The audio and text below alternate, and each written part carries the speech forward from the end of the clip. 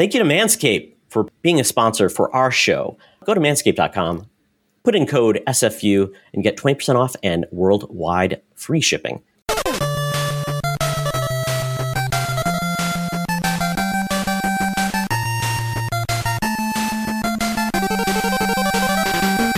This is Co-op Mode, round 102, the official video game podcast of Secret Friends Unite. I am one of your hosts, Todd Oxtra, joined by Mark the Canadian Caravan. How you doing, buddy?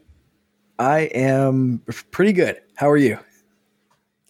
Mark, I know how you're really doing. I read your message. $1,000 car repair, porch pirates stealing things off your porch.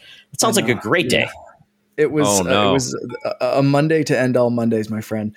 I thought it was going to be a quick oil tire change, and $1,100 later, it was not as quick and easy. I needed several things like once they get it up on the hoist, they're like, "Hey, this is broken, and that's here. Look at this."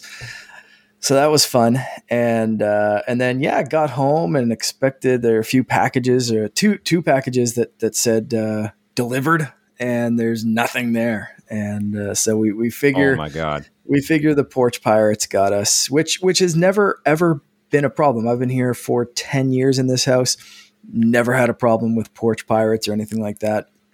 Usually, it's a pretty quiet neighborhood, so there we go. That's my Monday. Everything is more expensive and people are more desperate these days. And I think the two complaints you have today might be interrelated there, my friend. You go for an expensive car repair and that's what everybody's dealing with right now. It's crazy. Pretty much. Mark plays a lot of Sea of Thieves, so I guess those pirates finally got their revenge back at you, Mark. Just wait till I find their ship and sink it. Ruthlessly. You could put on the Mandalorian helmet that you have back there and just go hunt them down. That would probably make their day. That might be tomorrow's plan. Yeah. All right. There you go. Yeah. We'll see.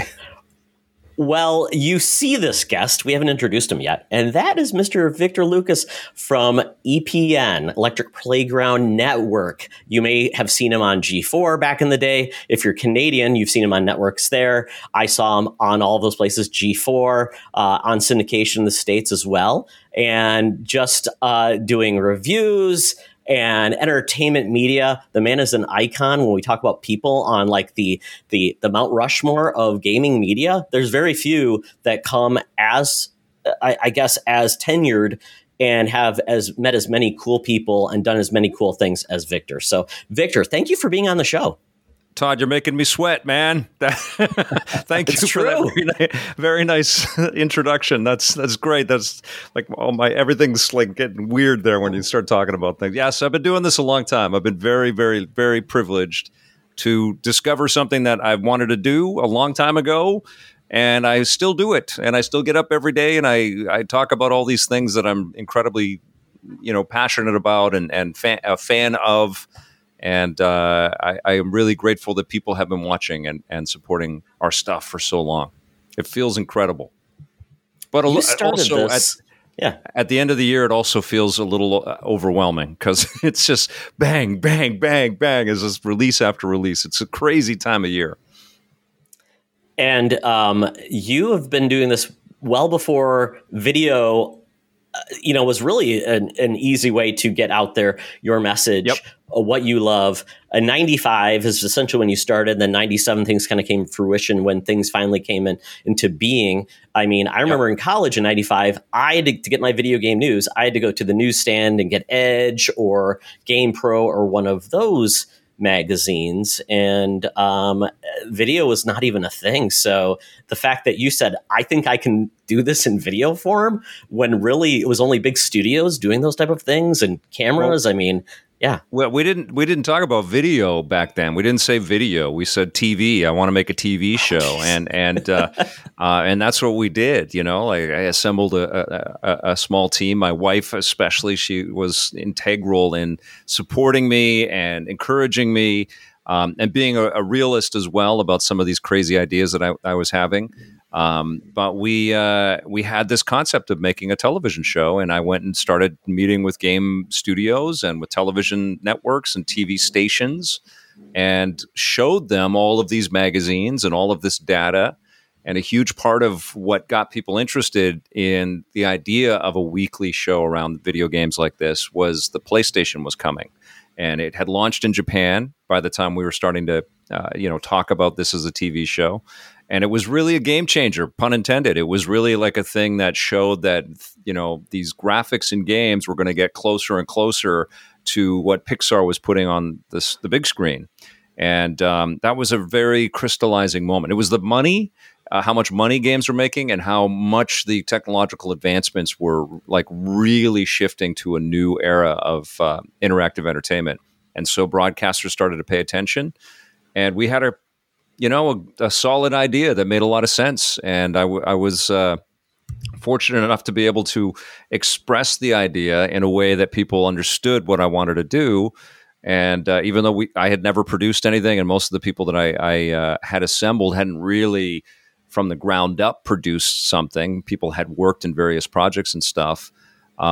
We pretty much figured it out. We had a good team right from the beginning, and we built a show that was kind of undeniable. And a big part of it was that we went out and met with the people that were making the games. We really endeavored to not just be a bunch of experts in the studio pontificating on what people should play. We went out and talked with everybody that was actually making software. And that was fun. It was fun to make, and it was fun to watch right from the get-go.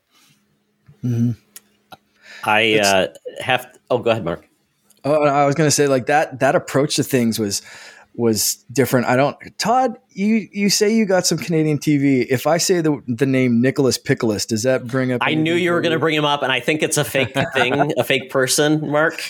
No, because up until the stuff that like Victor was doing was like, that was kind of what we got here to see games on TV. Like, it was just like kids that looked kind of my age or whatever, like playing games against each other, or maybe even a little older back then. And then it was like taking that to the next level and like talking, like, what do you mean? Like, people make games. It's not just like, me and my jackass friends, like sitting down and playing on a couch, or like, the same kind of thing, like taken to TV. It was like more detailed, more like there's a seriousness to it or something. It was that more... show was a huge inspiration for me. I was Video and Arcade Top 10, and it was on YTV. But not in the way that you would think. I looked at that as kind of an insult for my tastes. I looked at that as this juvenile little, kind of commercial around video games. It was just a little hype. And I was curious. I was in my 20s when we started this journey, and I wanted to know more. And I figured there were lots and lots of players and lots of just people, just general people that would like to know more. And so that's what EP was. It was about diving into that curiosity. And yes, games are made by people. And what's interesting is we've kind of come full circle, and now we don't really let the developers speak, come forward and speak, unless it's a marketing video. Right now, like, we're in this new era of a billion experts in games, but we're all just, it's all conjecture, it's all hearsay, it's all Reddit rumors and information dumps and things like people going into reverse engineering code or stealing, leaks or something like that, and trying to guess what these companies are working on, instead of like really endeavoring to get out there with these different developers. And the developers are also in the crosshairs so much. There's so many people out there that are just up in arms about every decision that game makers make. And they say something, and then Twitter blows up, and the angry rant videos start coming, and it's a weird place. There's more people talking about games than ever before, but I feel like we have lost the connection to who's making them still. It's a bit weird. It's like my uncle works at Nintendo, only the soapbox is so much bigger that you get a billion my uncle works at Nintendo's, and no one's really breaking it down the in a more detailed fashion like you guys. Yes. Yeah. Well, it also the business has changed, and all of these billions of outlets really serve the industry in a lot of really cool ways as well. And there's excellent content being made at every level, whether the single creators out there or the bigger teams or whatever. But I do feel like one of the things that we lucked into and were fortunate enough to kind of grow into was we reached a lot of people that didn't really know that much about games, and we brought them into that world, and we've got a lot of people to kind of respect this industry that really didn't ever think about it before. And I miss that very much. I miss that. And I don't know if we can get that back anymore, because TV's kind of imploded. TV's a very weird business, and the streaming services are a very interesting animal as well. But we were there in that moment, and I feel very fortunate that we got to do it that way. It's amazing. And I think, like you said, I mean, the individuals who watched you interview people and just hopefully got an understanding of, games can be a medium that can really open your eyes, which is fantastic. I'm hopeful we'll get more of that with people. People will start understanding what a video game producer does. One of the artists does, the technical people that, if I want to go into a career in gaming, I don't know how, I just want to make games, but I don't know what part I want to go into. Like my son's 17 now, he wants to go to computer engineering. It's like, I think we need more of that. We need to understand like what people do in gaming that can actually then create people that want to really go into it with their eyes wide open versus they didn't know what to expect. They just went to a gaming school. So I'm hoping we get more of that, more documentaries of how games were made. Because Victor, this was on a channel you were on, Icons. I thought we need more shows like Icons that show the history, the developers, and kind of more about gaming. And I know people like NoClip, if you've watched any of those, they do some really good documentary short, but it's on YouTube. And if you don't know about it, how are you going to find it? So I think there needs a way to funnel people to content like that. And I think that's really important. Yep. Well, yeah. I mean, you're speaking to the choir here. Absolutely. I love making the docs too. We've done a lot of documentaries over the years, and I just like working with the industry. It's really cool I'm a fan. I didn't start this as like, I'm going to get rich and I'm going to like come up with some idea that's going to transform the world. It was like, I just want to go because nobody was doing it. that was the business plan. Nobody's doing it. And when I started, there were like 25 magazines coming out a month, and I was subscribing to all of them, and none of them had video. And I was like, well, it seems kind of crazy to talk about video games and it's just static images. Why don't we go and, really put these things out there with video content and meet the people that are making them? I think there'll be a show in there, And then the other thing was the reviews on the run component, where we'd have a couple of different opinions and, have that chemistry of two honest people discussing their thoughts about all of this stuff. And all of it kind of clicked and worked, So I feel very fortunate and a lot of, I don't know. I'm just incredibly grateful that I had this amazing opportunity to start that and then to run with it and to grow it and to keep going. One more question. Yeah. Okay, I'll run first, and then you finish up, Todd. I'm just curious, like the technical hurdles back then. Right now, you can literally press a button on your controller, take a screenshot or a video, or there's capture cards that are between $100 and $200 that do a pretty fantastic job of capturing things. When you started to get into it, did you think of that kind of stuff, or was that one of those things that you were just like, we'll figure it out? Capturing footage. We needed people. We needed resources back then, and people ask about our archive content all the time, and like they want to see more of our classic episodes and stuff. And I want to put all of that stuff up there, but a lot of it is still on physical media. And the biggest thing about physical media, it's a good way to store all of that content. And if you've got it, in a pretty good environment and it doesn't deteriorate, because that stuff does deteriorate over time, but it's a pretty good way to store all that content. But that content's there in real time, like if you want to ingest it, if you've got a 30-minute tape, you have to take 30 minutes to ingest it into a deck. And if you just want a little bit, you have to find it on the deck. And so that time is a massive resource hog. And so that invariably meant that we had to add people to do game recording if we needed footage. We had to add, the technology in place to kind of frame lock video so that it would go onto Beta SP. That was our first medium. And then that has to be ingested into a computer in real time, and it's usually at a lower resolution because back then the computers that we would it was called offline editing and online editing couldn't take all of that data at full resolution, so you'd edit at a smaller resolution, and then you'd have to re-import it again at full resolution to output it. And so we were doing weekly shows, but it took a lot of people to make a 1.5 hour weekly show. The reporting element of it, and then all the editorial elements of it, and all of the post-production and all the recording of all the games and stuff like that. We did a little bit of everything. We did some DV formats. We were the first production company, I think, in the world to make an HD video game TV show. There was a network called Gameplay that Rainbow Media started, and we did a show for them called The Art of Play. And so we bought an HD cam deck. So this was Sony HD cam deck, and it was a $75,000 deck.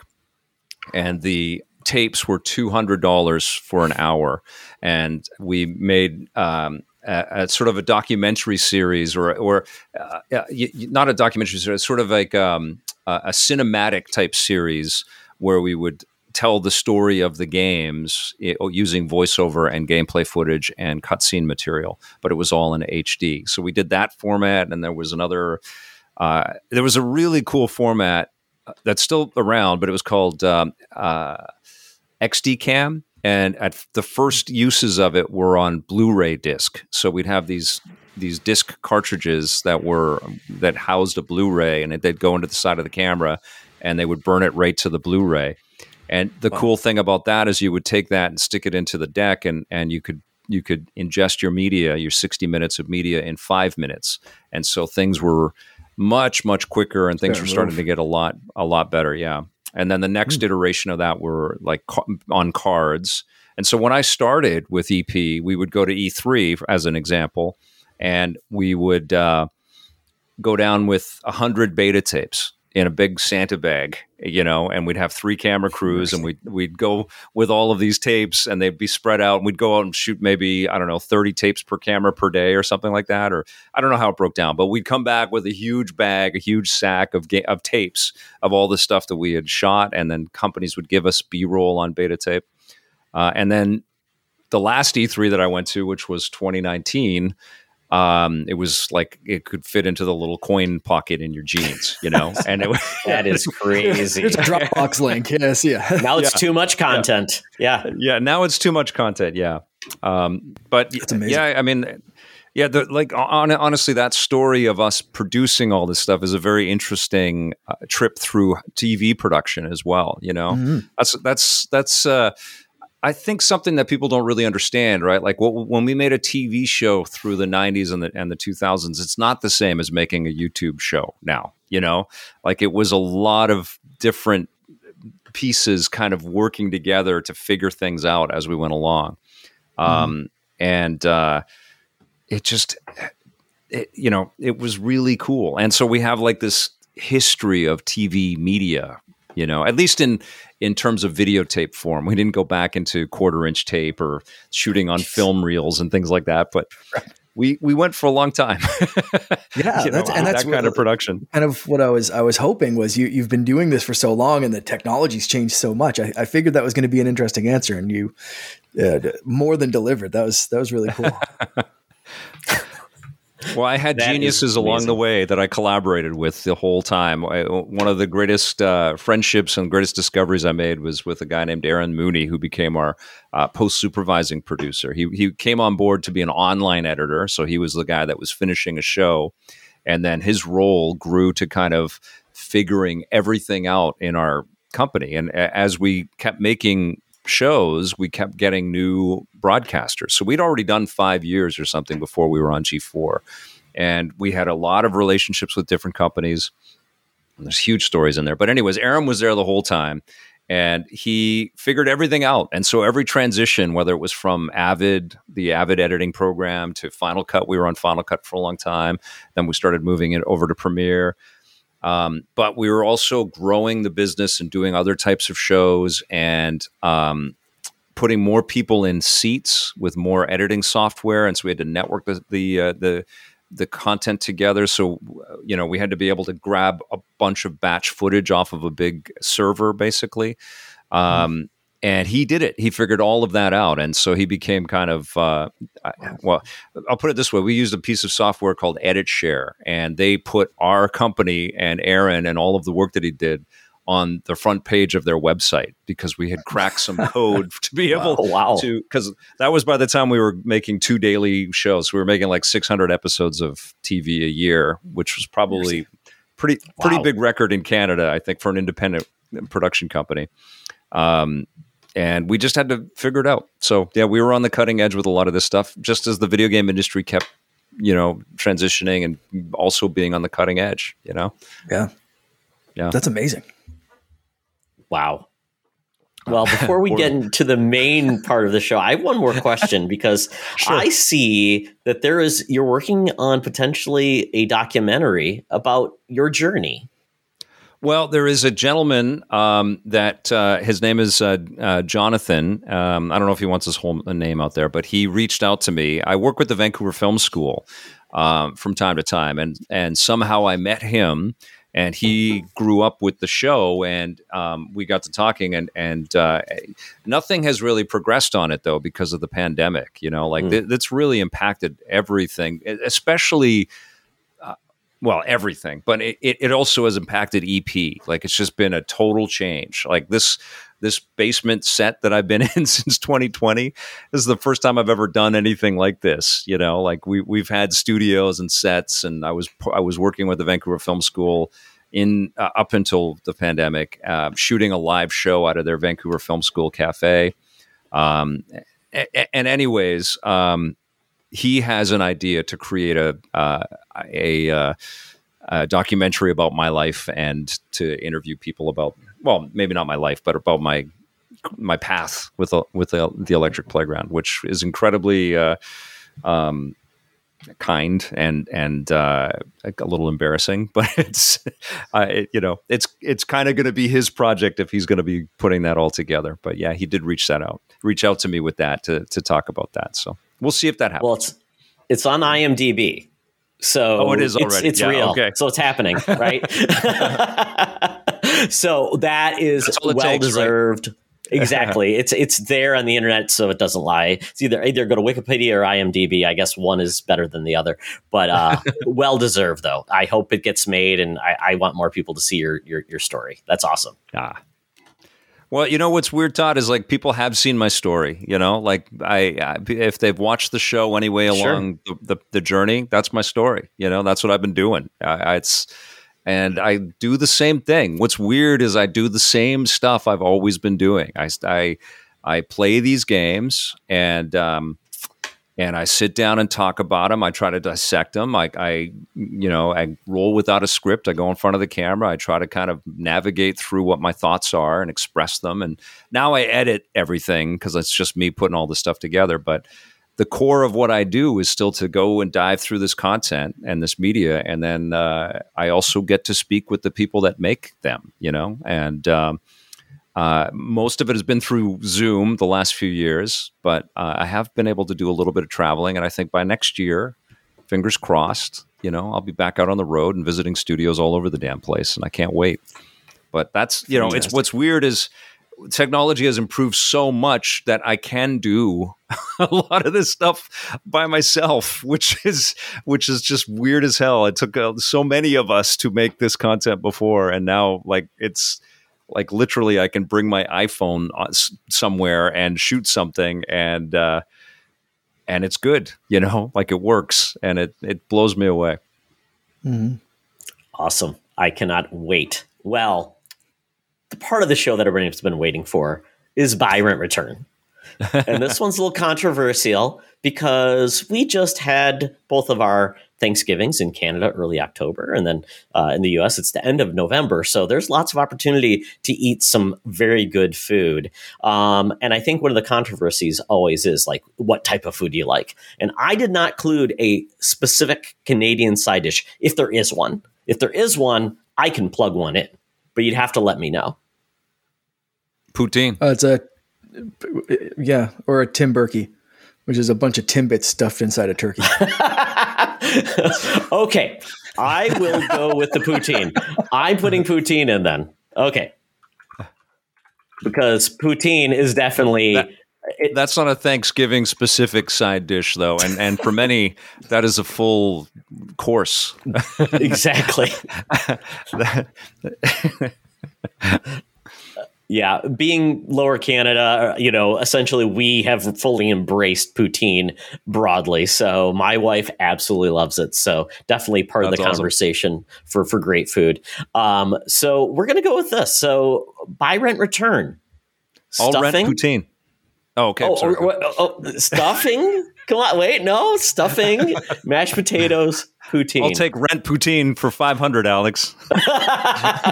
All right. I think the best case scenario is you're renting poutine. That's well, you're renting all the food. You really, we really are. It's it doesn't stay with us forever. Yes. All right. Well, Victor, since you're very passionate about this, so buy, rent, return: stuffing, mashed potatoes, or poutine. Oh, well, what's weird is I don't eat meat. I'm a vegetarian, and so I haven't had turkey in a long time. And there's gravy with meat juice, I think, and poutine, so I don't really eat poutine. So I guess and maybe in the stuffing. So I think it'd be mashed potatoes for me. I like mashed potatoes. Potatoes are good food. So you're buying the mashed potatoes. Now, say if we could make these vegan or vegetarian-wise... Does that help? You know what? I've never had poutine because of that. So I would love to try it if there was some kind of vegan option. I'm sure there is, but I just I've never had it. I don't know if I have to turn in my citizenship now by admitting that, or like what happens? Do the RCMP come to my house if I admit that I've never had poutine? Like, am I screwed? I've screwed myself right now. Nobody's going to go see my documentary now. Damn it. No, I just... I've never had it before. That's fair. Well, my wife is gluten sensitive, and she makes excellent stuffing with gluten-free bread. So that's kind of probably a not respected side dish, but it's delicious. So I hope you can find, Mark. Let's have a mission to find vegetarian gravy. All right. I'm sure it exists out there. I'm sure there's got to be vegan. I mean, if there isn't, that's a business to be made right there. Absolutely. I didn't think I'd be talking about vegan poutine today. This is cool. Like we've taken a weird corner in this video game podcast. Oh, we do. We definitely do. Okay, Mr. Mark, what are your choices?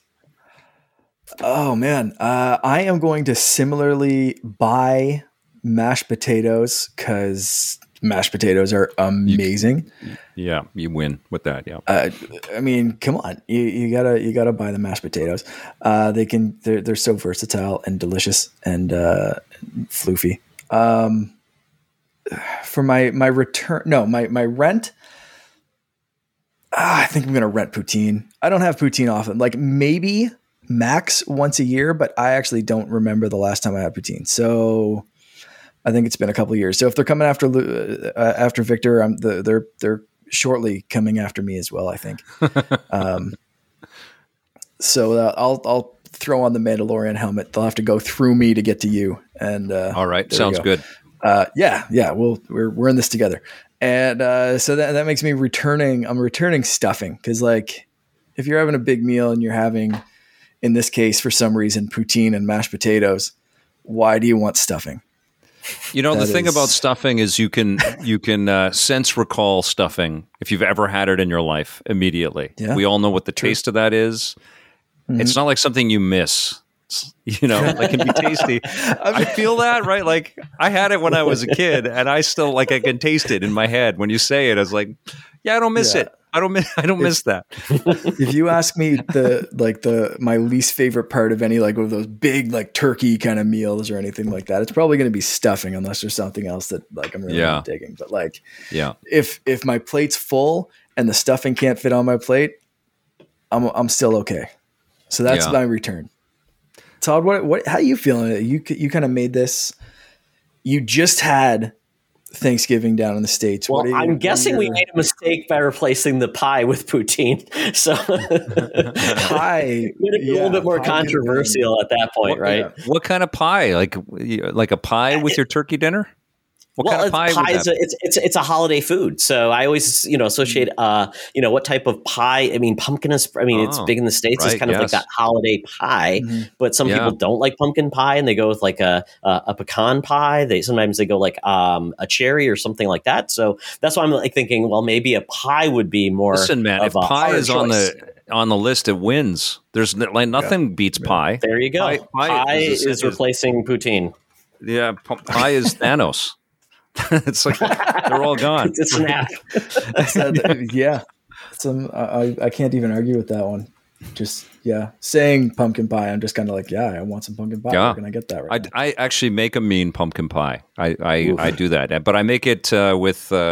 I sound like a freak, but I make it with coconut oil and coconut sugar, and with maple syrup. So no refined sugar. And it's freaking amazing. The last one I made this time was the best I've ever made. We were freaking out over it. It was so good. But no refined sugar and no butter and that's about it. Everything else is kind of the same. Everything's better with maple syrup. Oh yeah, absolutely. It's so good. Wow. So Mark, did you change yours? Oh yeah, pie wins 100%. So what's losing out then? Is this still stuffing? I guess stuffing is still out of there. It's good. I mean, just the word stuffing. Just the word stuffing feels like it's just like they wanted to throw food on the plate to fill it up, right? It's just like that people didn't have enough on their plate, so we'll just throw bread and bits of vegetables and stuff and goo, and we'll put that into the plate. Add the goo. Do something with that space in the bird. Yeah, totally. Timbits. Exactly. Or stuffing, I guess. That's it. So, Todd, I'm guessing, is pie kind of rule your list as well? Though, I can have pie anytime. That's why I always think of like the holidays, like what's special. So my wife makes a very definitely not a vegetarian stuffing. So it's wonderful. It's got sausage in it. It's got cranberries, apples, plus the bread. So it's a thing, not just dry bread, which is delicious. And you could probably use like a vegan sausage if you wanted to. That sounds unappetizing, then don't. But I think I'm buying you lucked stuffing. out there, Todd. You lucked out there, my friend, with the wife that you have married there. Good job. Mm-hmm. Yeah, I definitely requested her to make it. Yes, definitely asked her to make it. Yeah, then I'm going to buy the pie because pie's not an everyday thing. So I'm definitely go with pumpkin pie. My wife made a gluten-free crust pumpkin pie. It was delicious, really good. Enjoyed that. Mashed potatoes, I feel like I'm only returning it because I think I have mashed potatoes more frequently than I probably should. So it's like not a special thing, but it's really good. I'm not disparaging it. It's just I like mashed potatoes a lot. So we eat a lot. So it's not the special holiday. Should we be dropping in video game names in the middle of this this discussion right here? It sounds a bit like the Muffin Maids segment from SNL, like these delicious muffins that we were making. But if we like Street Fighter or Mega Man, if we just throw those terms, like, will that keep the audience? If you're watching a gaming podcast, you're listening to a gaming podcast. Fatality. Yes, if anybody, So you're basically saying Bubsy 3D is the stuffing for you, and pie is essentially the Mario or the Link level, right? Right. And then mashed potatoes is probably Crash Bandicoot. Mashed potatoes is your Street Fighter right there. It's your mashed potatoes. Okay. There's a Street Fighter for every generation, right? Yeah. I was going to say a Master Chief. Or Master Chief, yes, some Halo. We have done 102 episodes, most of them Byron Return video game related. And the time we have a gaming industry legend on, you go with mashed potatoes and pie. Todd, Oh man, you are just a legend. I figured Victor would appreciate it because he's like, let's mix it up a little bit. Let's just roll. Let's stretch the brain and do something else. I have to think about I have to think about food. Oh my goodness. Well, I'm just thinking of the people that have scrubbed forward and land in this part, and they're thinking, I'm listening to the wrong podcast. What the hell happened here? I think they know what they're listening to. Yeah. Well, we will bring the people what they want then. We will talk about video games at this segment of what we've been playing. So, Victor, what have you been playing? Oh, man, every freaking thing. This is the time of year, right? Like everything comes out. I'm editing my Sonic Frontiers review, and I know it's late, but it all comes out at the same time. There's one of me. Mm-hmm. I've been trying to play through all of this stuff. But I love God of War Ragnarok. I was disappointed with Bayonetta 3. This is all like current right now. Playing a little Pokemon Violet, freaking out playing Miles Morales on PC and Steam Deck again. I can't believe. I'm so happy that PlayStation is making PC games and letting people experience these that don't have the PlayStation. They're letting them play these amazing games that they have built for their fans, but now for the world, which is so cool. Sonic Frontiers was terrific. I really loved it. It's, warts and all. It's got a lot of really ugly technological bumps to the game. Lots of, pop in and draw in and, frame rate and camera issues, and the characters don't look great, but I couldn't stop playing the damn game. It was so addictive. It's so fun. So I guess we go with that. That's what I obsessed over on the weekend, and it was way more entertaining than I thought it was going to be. So does this like last bastion of all of these games? Do they muddy the water in the water in your head of like what I played in January and all those things? Do you have a way to like get it all together in like some type of like Gantt chart, or how do you get it all together? Like, what you love versus technical issues. Oh, okay. I see. When I'm putting my reviews together. Yeah. Well, you know what? I'm one of the few that really loved Gotham Knights, and I know that it has some technical issues and it could run better, it could look better, but I loved the gameplay. I loved the co-op action in the game. I love the characters. I love the lore. I'm a Batman fanatic, so I just thought it was so cool to play as Robin and Batgirl and Nightwing. I'm not a Jason Todd fan, but it was awesome to like explore these characters and cruise around like that. So I think my value and any reviewer's value is to let people know who you are, and then it has to come from the heart. I feel like, we all have these games. We all have games that other people rate high or low, and you feel the way you feel about them, and we can call them guilty pleasures or whatever. But I think people that review the content need to embrace the fact that they aren't completely objective. They have tastes and prejudices and opinions specific to what they're consuming, and that's the job, I think, of the content, of the reviewer, of the content creator, is to let people in on why this thing mattered to you, and less about the feature chase and because there's lots of content that's all what it's all about. But I don't know. I've played 30 frames per second games that I really enjoy. The perfect example is Sonic Frontiers. It's on Switch, and it's a good Switch game. It's better on PlayStation 5 because you can run it at 60 frames per second. But it's pretty freaking cool that you can also play it on Nintendo Switch, especially in handheld mode. And it's a good game. It's not the best game of the year, but it's a good game. And I feel like, part and parcel with our absence of being able to like deal with the people that are building all of this stuff in an interesting way and get to know them as human beings and get to really understand why they work so hard to entertain us with this stuff. We don't really get into those conversations. We're also getting to be a very binary consumer base in video games. It's either it sucks or it's great, or it's perfect or it's terrible. And, there's a lot of value in things that are good. And there's a lot of value in stuff that misses its mark too, and where mistakes were made. Like Another example is Bayonetta 3. I think that it's a weak sequel to the Bayonetta franchise. It's just I was completely, kind of bored all the way through it. The mechanics are sound and there's lots of great imagination in it, but it felt like they just threw everything into a blender and it just became this loud, monotonous thing by the end of it. Lots of cool things all mixed up, and there was no kind of, graceful leveling of the material. And so when I reviewed it, I was like so disappointed because I love Platinum Games and I love the last two Bayonetta games, but this was a 7 out of 10.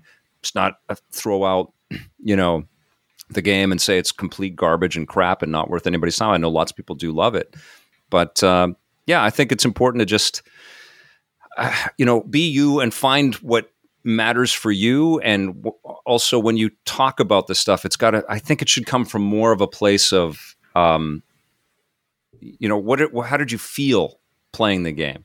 Not, unless you're, Digital Foundry, those guys are all about hitting the frame rates and the technical sort of, and they do an incredible job, a peerless job at doing that dissection. I think it's awesome, but I don't think we should all aspire to do that. I think we should. And you know what? I'm not going to call out that for any other reviewers out there, but the way I feel about it is, through my work, you get to know my thoughts and who I am a little bit. And I want to feel like someone that and you trust the opinion on, even if you disagree with it. And I'm just going to tell you how I feel about it. And that's really important to me. And the people that I've worked with over the years, the other reviewers in our shows, I've kind of tried to convey that to them too. And, because you can read about the features, you can read about the characters and how many players and the online modes and how, the specs, all of that stuff is very clearly laid out there. But what does it mean to play it? How did you feel while you were playing it? Talk about the tactility and the emotions that this stuff brought up. I think that's a better conversation around games and any other media as well, but that's me. Yep. Did you have fun? That's really what games are supposed to be. Did you have fun, or did you have an enjoyable experience? Maybe you didn't have fun because it's a difficult game, or maybe it's a painful experience 100%. Because like The Last of Us. But still, did it bring out an emotion of you that was not like jaded? And because I think you're absolutely right. I mean, there's people that are just jaded. They bring that sense of like, what's going to be my next game I hate on because it's waiting to come out of everybody these days. So I like to hear that because I have Gotham Knights ready to go, and I've been waiting, but it's been waiting for me because unfortunately you get part of the mind. The clouds out there. Yep. It stops you from experiencing a game that you might have said, oh, that kind of looks kind of fun. Like what I think was it Evil West that just is coming out now. That looks like such a cool game. Even at 7, I'm like, that looks like a Todd game because it just looks like dumb fun. 100%, man. And you know what? Like, you can only call them like you see them and how they sort of hit you when you're playing them, and I've had fun with 7 out of 10 games. I've had fun with stuff that's even lower than that. And I've had second opinions and second thoughts about, other games that I have gone back to as well, But yeah, it's really important to kind of scrub all that stuff away. I think when you're, I don't know, conveying how you feel about something and people are taking the time in their busy lives to watch something or listen to something or read something, I think it's so important to personalize it and let people know, a little piece about you and your perspective on all of that stuff. And you can have empirical evidence in your content, but I think what's more valuable is, I don't know, the way that stuff emotionally affected you. I really do. It's a decent time for me to jump in with the first game I've been playing, which is Pokemon Scarlet, which if you've been following any news or reporting on that, reviews, whatever. There's another perfect example, same right? kind of stuff. Yep. Perfect example of what you're talking about. And it's a technical disaster in a lot of ways. The game crashed on me 3 times, which is one of the only Switch games I can really remember crashing that often.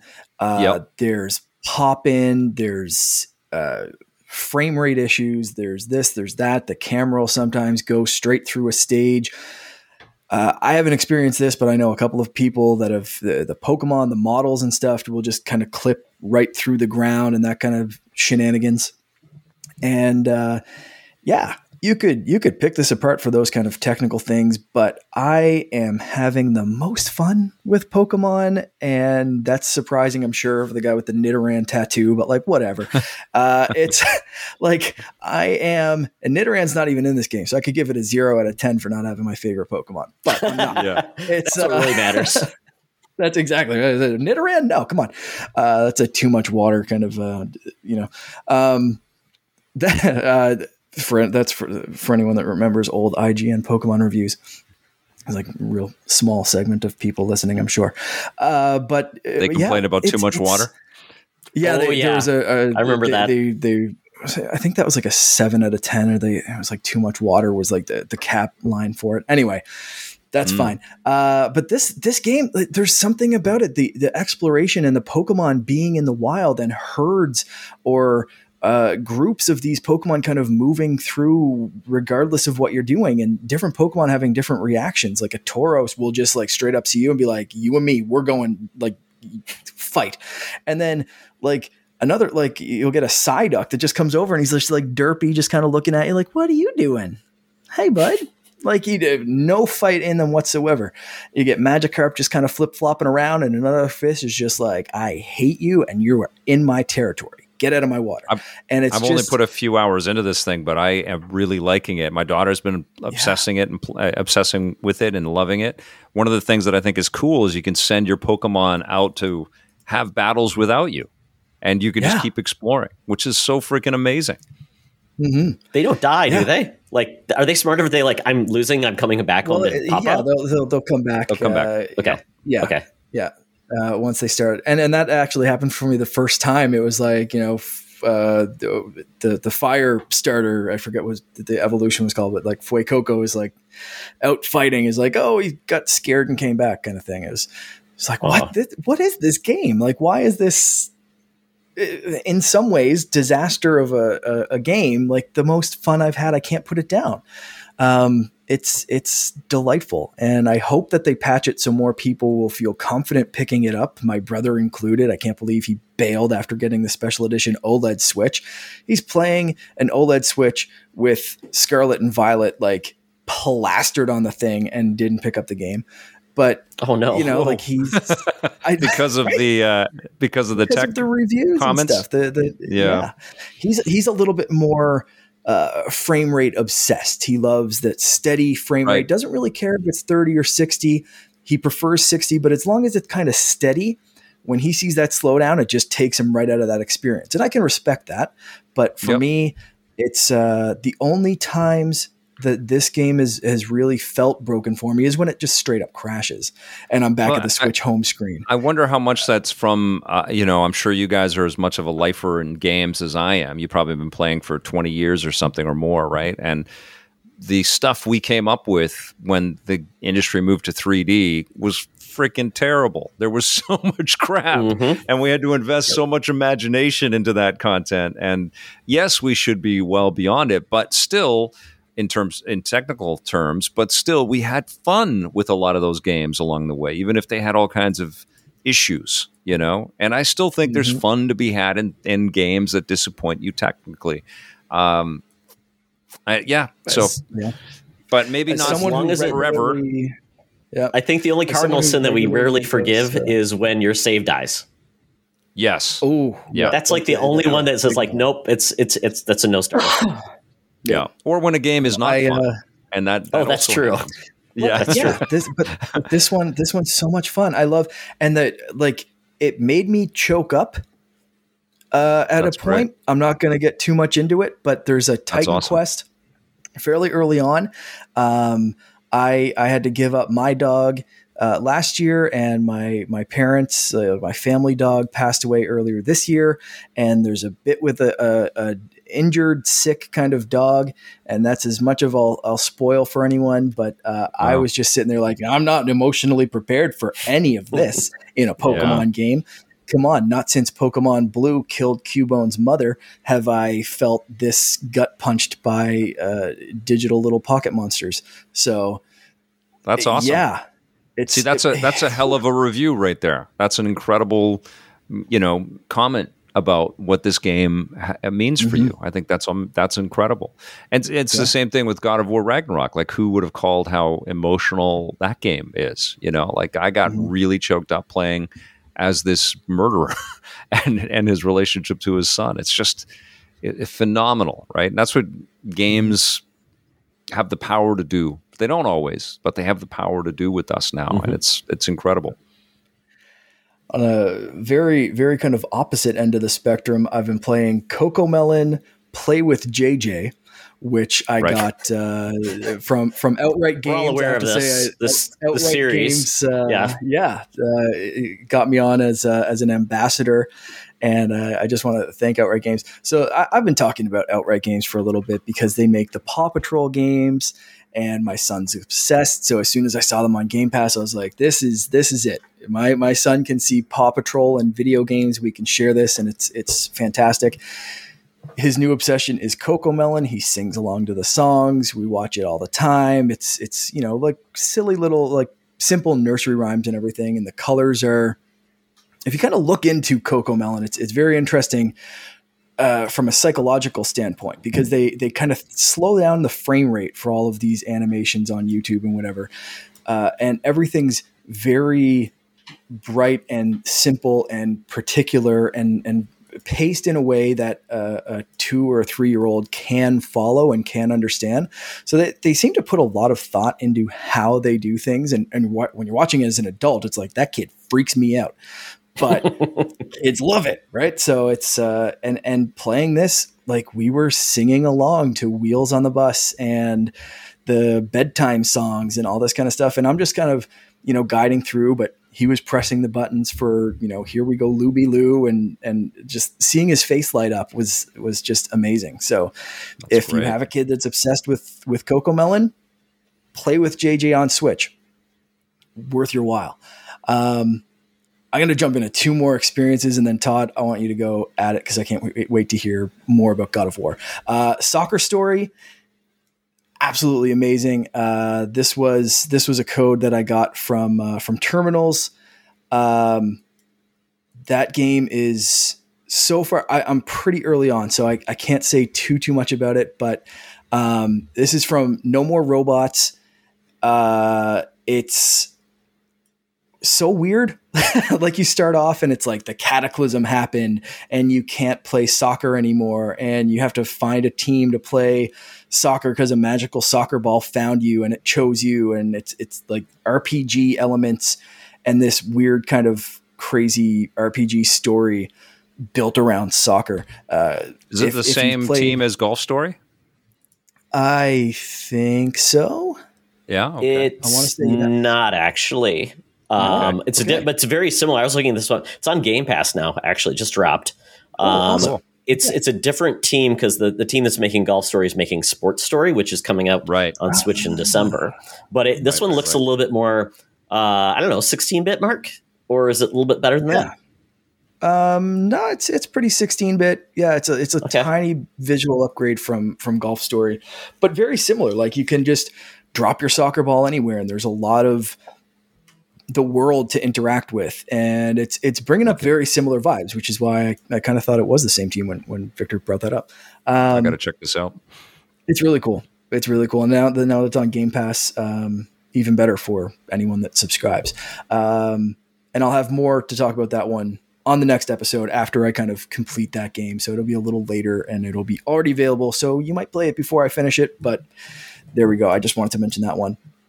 And of course, thank Terminals for sending that one over. The last one, I'm going to say Forever or Forev VR. They just dropped a pool game for Quest 2. And they somehow find this perfect mix of realistic pool and arcade VR pool that is delightful. I only almost fell through the table once or twice, maybe, because you kind of want to lean down, but there's no table in front of you because I'm standing in my living room like an idiot wearing these glasses, and I did catch myself like almost falling a couple of times. But other than that, it is really cool. If you've played any of the like darts, bowling, cornhole, any of these kind of VR games, you kind of know the quality that this team puts into stuff. And it's a really cool experience. Like I want my dad to play this, and he's not really like a video game guy or a VR guy by any means, but like the mechanics are there. They're really sound. They're really easy to understand, and it's very immersive. You can play online. There's like YouTube music that you can change the playlist and like kind of play it how you want to. So it's a really cool experience. And I've been really digging the VR pool. So that's awesome. Yeah. If you can't get out to a real billiards, this is the next best thing if you have a Quest. Can you break the queue and then beat somebody up at the bar with it? That's all I want to know. I haven't tried that. I'm going to. That's not the Canadian way, Todd. We just say sorry and buy a beer. Really? But I will try to go a little violent next time I'm playing. But yeah, that would be interesting. No, aside from falling through the table, that's the only. There is that VR brawler that Twisted Pixel made. I can't remember the name of it, but it was like Street Fighter in VR. Yeah, it was pretty cool. Yeah, it's like I can't remember Super Punch VR. I don't know what the hell it's called. There's I have a boxing. Is there bar fight? Yeah, there's a it's like bar fight or drunken bar fight. I've never played that one, but I've seen it advertised a couple of times. Get beer goggles. I did play a boxing game that was quite good. It was there's the Apollo one, isn't there? Apollo Creed VR. There is a Creed VR game. Yeah. I didn't play that one. I played another that was on sale, and it's very kind of like Punch Out esque. It's a good workout. You're there, right? It's interesting. VR is such a weird, interesting kind of landscape because you get these weird, wacky little things, and then like super well developed things like Moss and Resident Evil like up here, and then you get these experimental like weird little titles from indie devs, and it's such a cool space. I love it. Yeah, I don't even know if like Quest has a like quality seal of approval on games. I don't know anything about that. The lab, and you kind of have to go through labs. I'm sure they have some semblance of something, but like, I don't know. Well, Meta's been spending the most in that space, right? Like they have like 6 or 7 excellent studios. I actually just interviewed Ryan Payton, who runs Camouflage, who did the Iron Man game. I haven't put that together on our channel yet, but it's a great convo. We spent an hour talking about working on the game and bringing it and porting it from PlayStation VR to Quest, but we also talked about the PSVR 2 and what VR needs in order to reach more people. And I think Iron Man is a huge component in that. Star Wars Squadrons is a huge component in that. I think your discussion right there about the quality, variance that people find when they go on. I love that the community that's into VR is open to it all, and encouraging to the developers. But it's such a nascent, burgeoning technology, and I think Meta is the furthest along, that it needs those hits, man. And it needs those things that people are familiar with that extend the ideas that VR can deliver out a little more. Because I feel like there is a similarity to experience. And even though we do a lot of the same types of things in flat screen games, especially if we've been playing for a long time, like all three of us have, I think it's more pronounced when you do the same types of thing in VR. Like if you're doing the bow and arrow thing across 7 different games, even if there's slight nuances, and it's still going to feel like we're always doing the bow and arrow thing, and now that Beat Saber's cornered the market with that rhythm type thing, and what's the shooting one? I always forget the sort of pistol dance. Pistol Whip? Yeah, Pistol Whip. Yeah, those are seminal. Those are incredible, but it's pretty hard to play in that category and compete with those guys because they're so damn good, And so I think VR needs those it needs those brands, those concepts. Like Resident Evil was amazing, and the maturity in Moss and Lucky's Tale, like the tuned design philosophies that are apparent when you play those games. That's what I think really. It's either where people are familiar with the characters or the worlds that they're being served up in VR, like The Walking Dead Saints and Sinners is really good as well, or they have to have like super polished mechanics that are familiar as well. So there has to be, I think, an element of familiarity in VR now to kind of really get to the next level. And PlayStation might be the way that starts to happen, right? Because they have all of these brands that they can lean on. I'm just curious to see what Sony's really going to invest in. Like getting the hardware out there is one thing, but the consistency and the economy of paying for these expensive games from these expensive studios to keep that flow needs to keep coming. And it didn't happen with PSVR. It didn't happen with Vita. And I just want to see Sony really commit, but that's it's a two-way street, right? People have to go and support the idea and pick up the hardware, which is not cheap.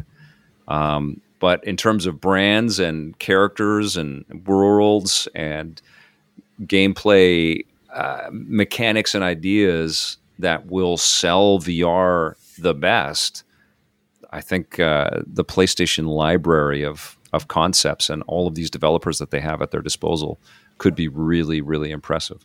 But then anything that they do, Meta can also, meet with dollars or buy studios or whatever. I hate that we're in a console war in VR. I hate that. Yeah. I think it's so reductive and stupid. Yeah. That shouldn't be happening. Yeah. I would love it if Sony partnered with Steam. And I know they've got the high end index, but being able to connect a PSVR 2 to your PC and being able to access that library would bring in so many people. Like, I don't think everyone wants to pay $1,200 for a Valve Index, but I bet a lot of PC gamers would love a high quality headset to plug into their PC and just make it work. It's pretty expensive, that PSVR. Like, if we're not too far away from that Valve Index, like it's really interesting. Like, we all know it can be this next level of engagement and immersion, but there's a lot of prohibitive elements and decisions. All the while, though, there are millions of people that are being entertained and studios that are selling a lot of copies of software. And I love jumping in and tooling around and trying out a bunch of things, but I just don't see enough consistently in VR that I'm there all the time right now. That might change next year, but right now I just don't, But I love too, when I put on the Quest 2, that's because that's usually the only thing that I have some of the other sets, but the Quest 2 is just so comfortable and easy and so straightforward, right? You put it on and you're lost in something. But I love that, like, what have they been working on? That surprise, like, entertain me, video game or VR gaming industry. Let's see what you got, And I like that surprise. I think last year was more impressive though, with like Resident Evil 4 was so damn good. Although Iron Man VR on Quest is excellent. I don't know if you guys have played that yet. It's so good. No, my friend loves it on PSVR, and I can only imagine being untethered doing those type of things would be amazing. Yeah, it's really good. Word is, and it's rumor, and I hate to speculate. Ryan's a friend of mine, but the leaks are out there, and he wouldn't tell me what they're working on next when I interviewed him. But the leaks, you guys might know, but the leak is that they're working on a Batman game. So I just want them to bring over the existing Batman game. Like, just Arkham put that VR? On Quest. I'm happy. Yeah. Like, I mean, if they do something more, but like, just put that on Quest as a little teaser, a little palate cleanser, kind of something or other, like a little, like, here's Batman on Quest. That'd be isn't it on Quest? It's still not on Quest. No, it's still locked to PSVR. Well, it might be on Steam. It's on though. PC, I would Steam. imagine. Yeah, and then you can see, this is the thing, right? Like, it just should be so damn simple. It should be so easy. And even Quest, if people wanted to play on PC, you can do the Quest link and you can wirelessly connect, but it should be so easy. And it's totally not. It is totally not. It's easy as hell to put the thing on your head and get into a game, but it's not easy to put it on and connect it to your PC and get lost in a game. It's like picking up the thing, looking at the monitor, put the thing back on. Is that working? No, pick it up. No, is that Do you have working? a bad connection? Yeah. Is it totally. connected? Yeah. Like, that, totally kills it. Anyways, what have you been playing, Todd? And I think you talk about with children being involved. We all have children, and I only have one PlayStation 5, surprisingly enough. And my son only and I, only one. Yeah, I know. Long story, I used to own like 8 of them, but no. My son is not your traditional gamer. He gets into a game and just plays into it. He's been playing Terraria for like nonstop for the last 4 months. We just built a brand new PC for him. That's what he's playing on, Terraria. I'm like, you could be playing anything, and that's what game you're playing. But for some reason, like on your phone. I know. Amazing. It's just his mindset. My daughter is all about House Flipper, man. She plays House Flipper like she's like a future real estate broker, or a contractor or something. She just loves that stuff. Yeah, I know. Well, I feel it gives her some skills, right? You're like, okay, great. She loves designing. That's her thing. She's an artist, awesome. so she loves to build inside. So I totally get you on the Terraria there. Well, my son saw me playing God of War, Ragnarok, and he was like, and I told him, like, you should play the original God of War. We have it. And no, my son is contrarian. He's like, no, I'm going to jump right into Ragnarok. I'm like, no, what are you doing? This is what happens at 16, right? You cannot suggest anything. No. They're going to make up their own mind. Never seen a Marvel movie. Let's start with Endgame. Yeah. Exactly. Yeah. Let's see. Oh, wasn't that great? I didn't know what happened, but wasn't that great? So I think he might have watched like the little snapshot at the beginning, which is nice that they actually offer it right there. It just says, previously on, which is great. So I'm wondering if he's identifying with Atreus and his viewpoint. Definitely. I mean, he said because Atreus is Atreus. Right. Yes. Which we don't even consider, right? Us 3 old dads. But yeah, I'm curious if the teenagers are like, yeah, I don't get along with my dad either. And this is what every discussion is. Why is he telling me what to do? Yeah. That's so cool. Yeah, and it's in this game does feature Atreus more prominently and playably, which I think is a great introduction. Hopefully it's no spoilers, but it is a great dichotomy of seeing it from both characters' lens this time, which is great. Yeah. And I'm past the part, and there's a part that everyone's talked about where the game kind of slows down, where you meet a yak. That's all I'm going to say. You meet a yak. Yeah. And while I do admit it has different pacing, it brings a lot of value to the story, introduces another character, which I think creates a great relationship for someone when you realize Atreus hasn't had any relationships beyond being around people and almost dying and losing everyone, to see like he's never had someone his own age.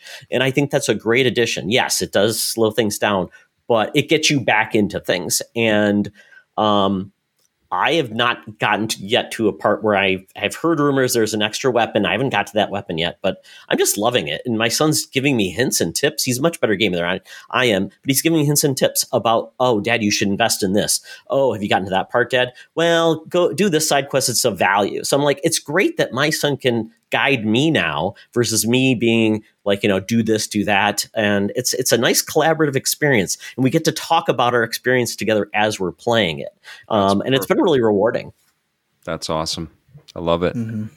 Yeah. The DualSense is phenomenal. And that's one of my favorite things about the PlayStation with the PlayStation 5. Essentially, I don't think the boxes are that exciting as they once were to us. I mean, they look great, they play great, but now with the DualSense, what it's bringing to the extra level of immersion, I love it. I want everybody to bring out a controller that does that. I know Nintendo tried that with the Ultra Shake or whatever it was called, but they really haven't really utilized it with the speaker and all these different elements. It's great. I really enjoy it, and that's going to be in PlayStation VR 2 is the DualSense features. So talk about being immersed and having that extra sense, I think is a great addition as well. I'm assuming Quest will probably do something like that too.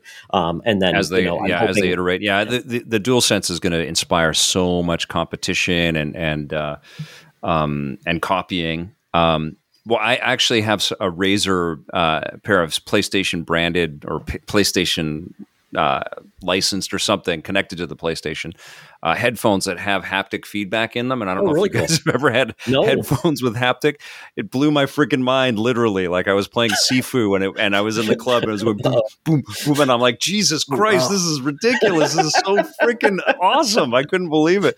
But like I was surrounded by these, it was, it was subtle, but it was just surrounded by all of these beats and bumps by the technology on me. It was great. I love that. Yeah. You know what's cool about God of War 2 or God of War Ragnarok? Which, it's going to have some haptic feedback. But God of War Ragnarok is going to give you, because it's thrilling and like tactile and just wonderful to get lost in the combat and the puzzle solving and everything. But I think what is most shocking about the game is its emotional journey. And that I think that's what resonates with this game. And it's surprising as hell, because we all played the original PlayStation 2 God of War trilogy and PlayStation 3. Those were excellent games, but they didn't really, they had some tragedy in them, but it was all so grandiose and crazy. But this is so personal. And I don't want to spoil anything for you, but it is so it's so profound, and I cannot believe that's where games are. I can't believe that we have, and PlayStation's been a big purveyor of that. That's why I'm so excited that they are putting those games on the PC. Like Uncharted is a real journey, and Last of Us for sure is a crazy real journey. And Days Gone. They pumped a lot of money into Kojima's game. What the hell? What's it called? Death Stranding.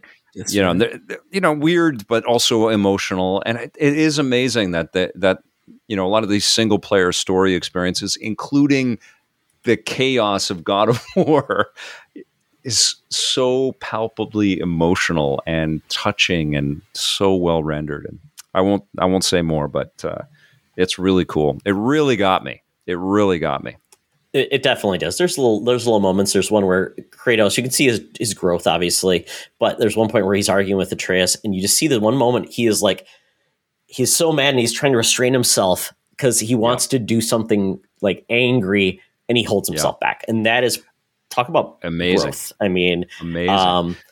We've come a long ways from the old days of the PS2 games with the sex minigame. So totally. We probably don't need to go back there.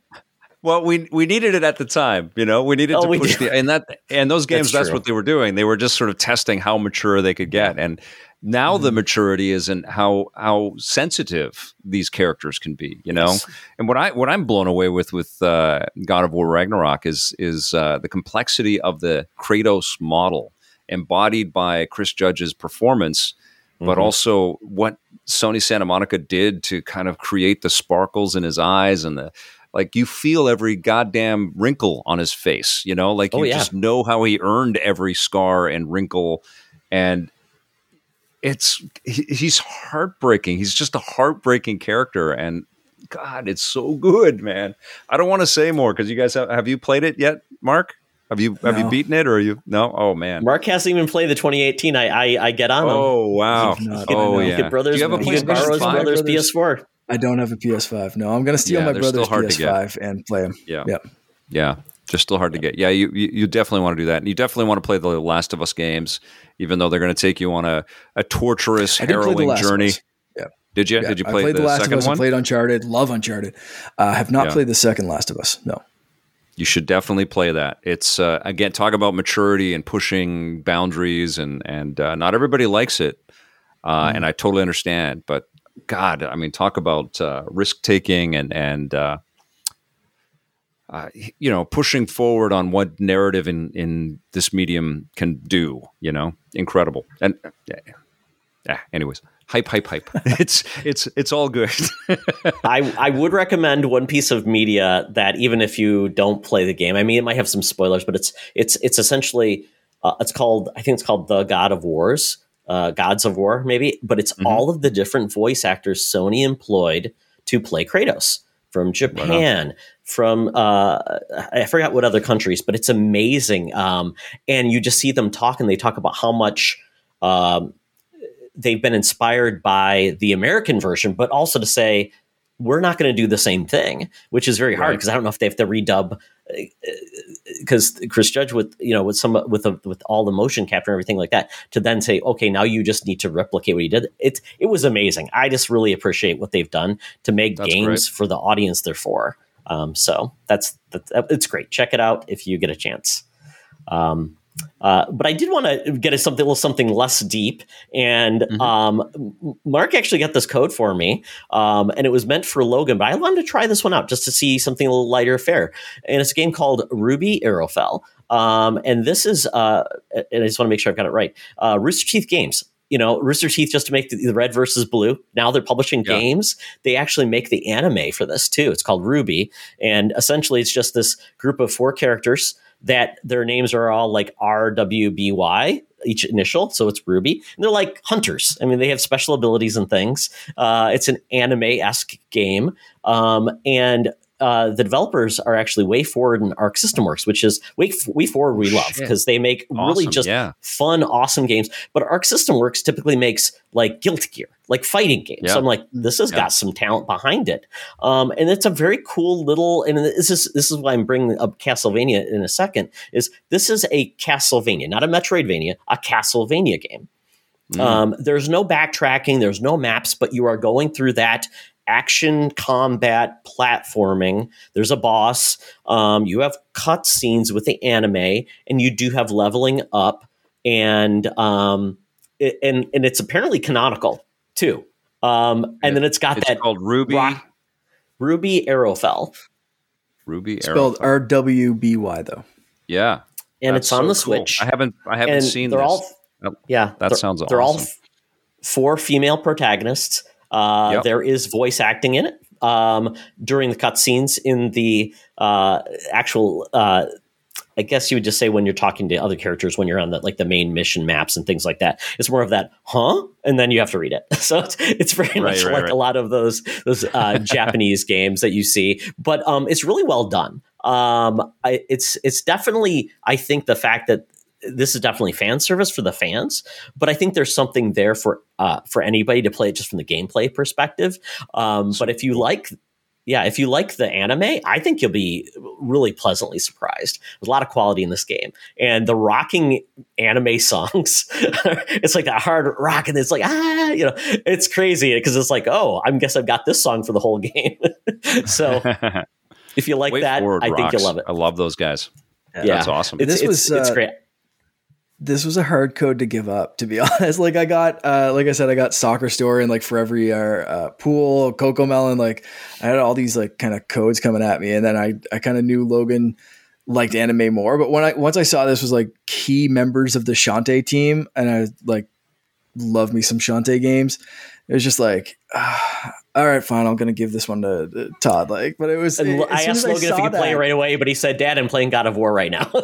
Right. Yeah. So I'm glad, but I'm really glad you gave it a shot too, because I knew you weren't familiar with it either. So we were both kind of coming from it what is this? But really great team behind it and looked kind of cool. So I'm really glad that you kind of gave it a shot and gave your impressions too. That's awesome. There is one caveat. You can switch between each of the 4 characters, but you share one life, meaning you have 3 hearts. If your health depletes, you lose a heart, which is essentially life. So, but there's plenty of save states, which is great. So it's not really punishing, but it is, and they each have ability that will help you do something, which is kind of cool. It takes in that mechanic of complementary gameplay between the characters. So I like that. If you like a character a lot, you may have to stop playing that character because you need a specific skill or ability. So I think it brings enough variety. Yeah, absolutely. Fun. Yeah, so if you're looking for an anime type game, I think that's one to check out. So once again, thank you for the code, Mark. I appreciate your sacrifice. Thanks to WayForward, man. They're amazing and always good to support the show. And I'm always happy to see emails come from that team. So thanks to them. Yeah, and that just led me lastly to the Castlevania Advance Collection. I got it on Switch. It's been on sale for Black Friday, and it made me nostalgic for those games that were on the GBA. So Konami was on a tear with Castlevania at the time, and unfortunately, I could not play them in the greatest way because the GBA had no backlit screen.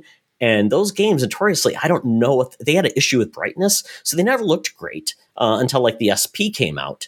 And so, because I only had the original GBA, I didn't have that. So it was great to play these games on a fantastic screen with like the OLED and have modern conveniences like save states. And with a little bit of a history, you could choose which version you wanted to play, American, Japanese, and I can't remember the other. Plus, there was the soundtrack list. And also the Rondo of Blood game, which was for a long time was hard to find. And it was much like a 16-bit version of the original Castlevania, but I think it's canonical as well. But it's great. It's on sale. Definitely check it out. I'm glad this came out. I'd love to see more of these collections come out from games from the GBA days. So, but I think it was like $11. So definitely well worth buying. That's amazing. Can't beat that. That's awesome. Yeah. Cost you way more for just one of those cartridges. Oh, I know. If you wanted to buy them now, like Mark, I'm sure you're going to eventually want to rebuy all your games on the original hardware. Yeah, box copies. Luckily, I still have a couple of those Castlevania games for the GBA SP, but it's so good to have them all in a collection. And like you said, even the SP screen, which was backlit, wasn't backlit like we wasn't think an now, OLED, like bright backlit screen. It wasn't, right. So like playing them now, like that's the way to play them. Like you're seeing stuff that you couldn't even on the best. I flipped GBA out screen. when I reviewed those, and that's an excellent pickup. Yeah, these collections are so valuable and so important. And Konami's been doing some good things. Like you guys pick up the Cowabunga collection, the Teenage Mutant I got to Turtles play it. Cowabunga. Yeah, I got to play it. It was amazing how much good stuff is in there. That's incredible. Yeah. So more like that, Konami. Keep going. Yes, they may not make new games, but they are doing a great job of collecting their old games, which is fantastic. Yep. Well, we are done talking about playing games now. So, Mark, why don't you tell us a little bit about our sponsors today? Sure. Support for this show and the whole Secret Friends Unite network is brought to you by Manscaped, which is the best in men's below the waist grooming. I say men's in there, but it's good for women too. They just released a study that showed like comparisons to other women's products and all that kind of stuff. So let's just say best in below the waist grooming and leave it at that, I guess. But their products are precision engineered tools for your family jewels. Manscaped's Performance Package, which the Secret Friends hosts all received, is the ultimate men's hygiene bundle. You can join over 6 million men worldwide who trust Manscaped with an exclusive offer for Secret Friends Unite. 20% off, free worldwide shipping with the code SFU at manscaped.com. It also works on manscaped.ca. I heard from a friend today that got the package and absolutely loves it. Weirdly, it was super weird to like get an underwear review from a dude I used to work with, but like that's my life right now. But I really love these products. It's we've talked about it a few times on the show. Todd's keeping his head nice and clean with that one. It's you guys have your own Manscapes, though, right? You have your own. You don't share your Manscape with Todd. No, that would be a little too close. Okay. Yeah. All right. Okay. Yeah. That's pass over the Manscaped, Todd. That's it. Yeah. That is the secret. Secret Friends Unite. That is our secret. We mail one Manscaped back and forth. It's like, I need it next Friday. I got to shave my back. And Todd's like, no, I'm using it next Friday. You can have it Saturday. For some reason, we planned this wrong and we didn't realize how much postage was. That's it. Yes. Things got weird on this podcast. They definitely did. A little bit weird, a little bit personal. But that's 20% off and free worldwide shipping. Use the code SFU at manscaped.com or .ca. Thank you once again to Manscaped for sponsoring Secret Friends Unite. Check your mail for a package for your package. Yes. Victor's still on the podcast, so that's a good sign. He's still here. I'm here. I'm just a little more uncomfortable, but that's okay. Perfect. That's what we do. Perfect. Yeah. That's what we strive for. With or without the Manscaped. That's exactly. Exactly. Well, very, very quickly, I know everyone's time is valuable, so we are just going to go over something very quickly, which is annual awards. So, Victor, you have your annual awards coming up in January, the Rockets and Ray Guns, which is a great, just the way you do it with you bring on people, you have your own selections, but you bring on other people to say why they loved games and their own takes on it. So in regards to, your process, where you're at, are you expecting to do the same thing this year? Are you making some changes for 2022? I'm going to make some changes, and I don't know what they are yet, but I like to mix it up. That's one of the things about, I've been doing this for a long time, right? And so I like to kind of challenge myself and come up with new approaches. And I also I have to be honest, I have been thinking about the way that we award games, whether they're the best, how we stack them against each other. I'm starting to really, it's so much of my makeup because of how we have always talked about games. When I was an avid collector of all the magazines, it was always this competition between these things. And we've done the Rocket and Ray Guns for decades now, and EP's done awards for a long time. And I like the celebration of it all. But I don't know, I'm still, that was part of my decision to move it from the end of December, because usually what I've been able to do, either with the team or with collaborators and people jumping in with their thoughts, is assemble everything just before the holiday break. And it's a crunch kind of final week. But this year there were two things. I'm starting to think, what is a different approach that we can take? And I've done different things over the years. Like we did a round robin kind of tournament where I posted a bunch of games up on Twitter and people were voting, and it was totally unfair what was being pitted against. But awards are unfair, they're just unfair. It's just silly to say this game is better than that game. And then I think the other part of the equation is that it's so much about God of War and Elden Ring.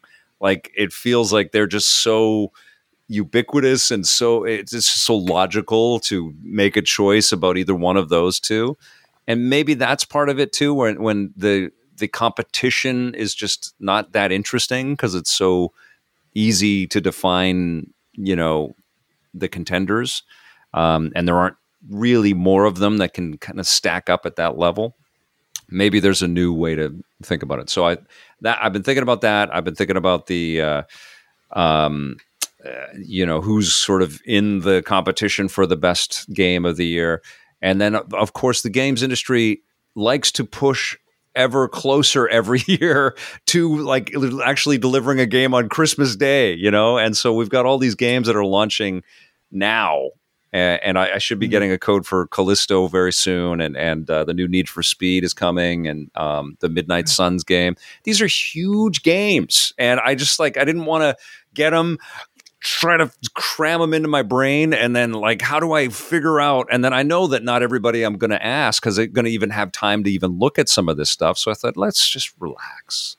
Let's take a breath. Let's use the rest of the holiday. Let's go back in through the year and find those little gems, and let's find a way to talk about all of this stuff, But I have really been grateful, and I've had a lot of fun reaching out to the community and asking different people with different voices to kind of give me their perspective and shoot these little videos. I think it's a lot of work, but it's a really fun thing to work on, and it's really rewarding to share that, because what we used to have with the show is all of these disparate voices and a team. And I thought that I think that was a very special way to make content around this, where we'd have 8 of us wrap up the year and do these awards together, and people would get all of these different viewpoints. But of course, the world is different, and I don't have that team at my disposal. And most of those people don't have the time, because they're working in different things now. They don't have the time to play everything. That's the other thing too, is that not many people have the time to play the wide spectrum of stuff, And in media, that's even true right now. I don't think there's a lot of people that are actually reviewing stuff and trying as many things as I try throughout the year. And I'm cognizant of that. So I've really enjoyed reaching out and getting all those different perspectives, and I've learned a lot. I know our viewers have learned a lot. I like that, so I think I'll probably keep some of that, but I'm still figuring out what I'm going to do in January. But I'm going to come back from the holiday break, and that'll be the first thing that I work on. So stay tuned. Cool. Yeah, we're looking forward to it. That's going to be awesome. I always love. I never know who I'm going to see on your award show pop up and give their thoughts on something, which I absolutely love. Awesome. Yeah. Well, funny thing is, like, when we started, the thing about Electric Playground, and I want people to kind of recognize this. Like, it was very important to me that game developers like the show, and I would, like, in that first season, I was meeting all these people and coercing them to be in front of the camera. Many of them had never been interviewed on TV before, and they didn't know what to do. And there was not this sort of really heavily orchestrated media training, and people said silly things or did silly things, but it was honest and it was real, and they did play with us. But one of the things that we did, even like and I don't know if you can see this on the Internet Archive or not, I don't have a web team to make the website that we used to make, but right in the beginning days of Electric Playground, we were on the web in 1995. But that first year, that second year, I was reaching out across the community, and I would ask developers, game makers, to send me what they wanted for Christmas. And we used to do this big holiday, that's awesome. this big holiday feature every year, and we'd get like Dear Santa letters from each of these like Ed Boon and David Perry and all kinds of different people across the video game industry writing what they would, what from games they would like to receive from Santa Claus. And I really miss that, and I know that what's different now is all of these studios are so policed, and there's so many layers of approval that have to happen before, I get video content or textual content. But I miss that, man. I miss that sense of community. There is some, for sure. It's not like everybody's in total different silos or whatever, but it's different. It's different now. There's a lot more sensitivity and a lot of people being protective and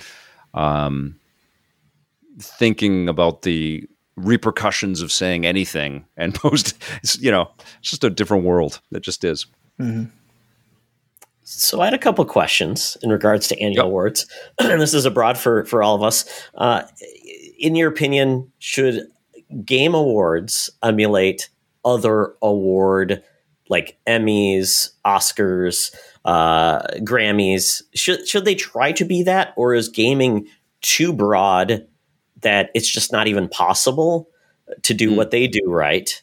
And another question would be, a follow-up with that would be, and if will audience show up if there's not trailers?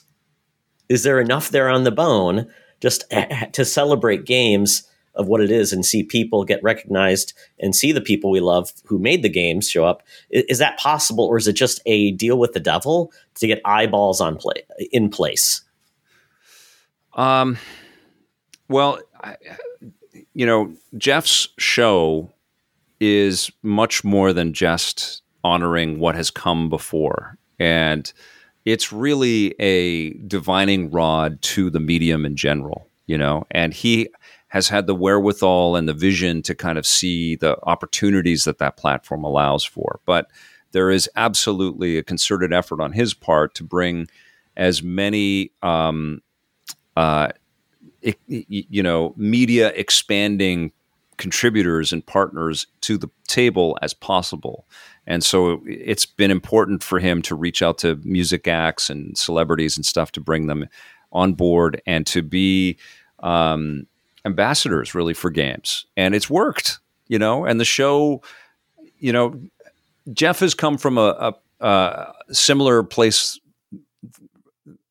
as I have. He's another Canadian that worked his way into the gaming industry in a very cool way, and he knows everybody across the space, and he genuinely loves the industry and the people in it, and he wants to celebrate and honor all of this work. But he also is a smart business person that really appreciates that he can do even more for the video game industry if more eyeballs and more people are talking about it. And I see a great value in what he's doing. And honestly, we did the same thing with our TV shows. We talked to lots and lots of famous people. And what we did when we went daily is we really expanded to talking about movies and TV shows and things that we knew players would dig. And the thought that we had, and I think that Jeff has, is that this rising tide is going to raise all the boats and everybody's going to tune in for all that. And people would watch our stories on the MCU taking shape back in 2008 and the first Iron Man movie coming out. And then we'd have a piece on Halo, or we'd have a piece on whatever was being worked on. And it was amazing. And we didn't know that because we'd come from just games. And then we shifted to more because we were making a show every day. And we saw it. It worked. And I think it's worked really well for, the awards.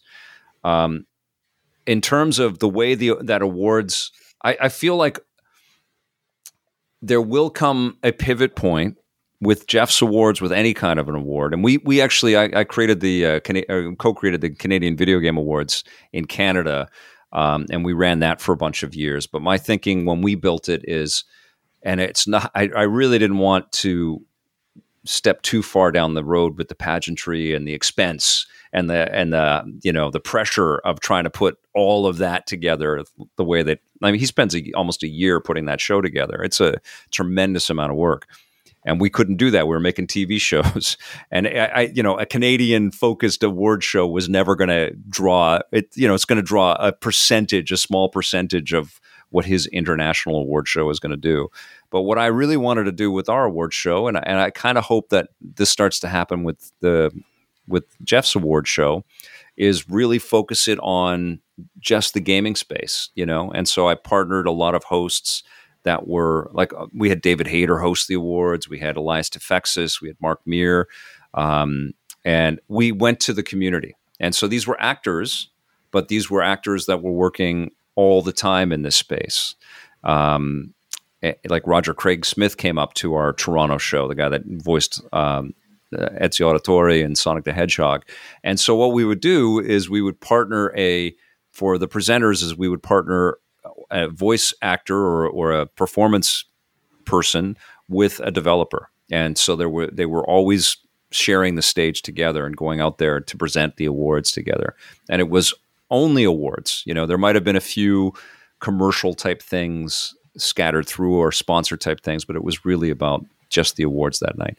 Games still have a way to go though. It's not the vernacular. It's not the cultural water cooler discussion that other media is. We're not Taylor Swift. Maybe in terms of an overall amount of money that comes from the release of Red Dead Redemption or Grand Theft Auto or Halo or something, that's staggering to a lot of people. But in terms of the amount of people that will be plugged in to that experience, we're not at that, Marvel MCU world level yet. That's tons of people, not just billions of dollars. It's just lots of people. And games, when in totality, do that, but that's including, Overwatch and all the other free to play stuff and the mobile guys playing Marvel Snap and every single thing out there. There's very few brands across gaming that they're getting there, but they're not reaching the upper echelon of zeitgeist media. They're getting there, and I hope that pivot point will come for Jeff's awards and all other awards out there, where it's really just about. But you know what? It's all grist for the mill, anyways. We're all taking influence from other media work, and people that are making movies are huge fans of video games. The Last of Us TV show might be incredible. We might actually get one of these game-related shows and movies that freaking blows our minds, like the superhero stuff has done for the comic book space, but those will be bigger than the games. They just will. They're just gonna. Oh yeah. They're gonna reach more people, but maybe not forever, And maybe that's what Zuckerberg and some of the other metaverse chasers are all kind of banking on, because they're building it on the backs of 50 years of game making. All of that stuff is, and movies are using Epic's Unreal Engine to, and The Mandalorian, like they're using the tools from games to make our linear content. That singularity crossing over threshold thing might be happening, and the awards will evolve for that too.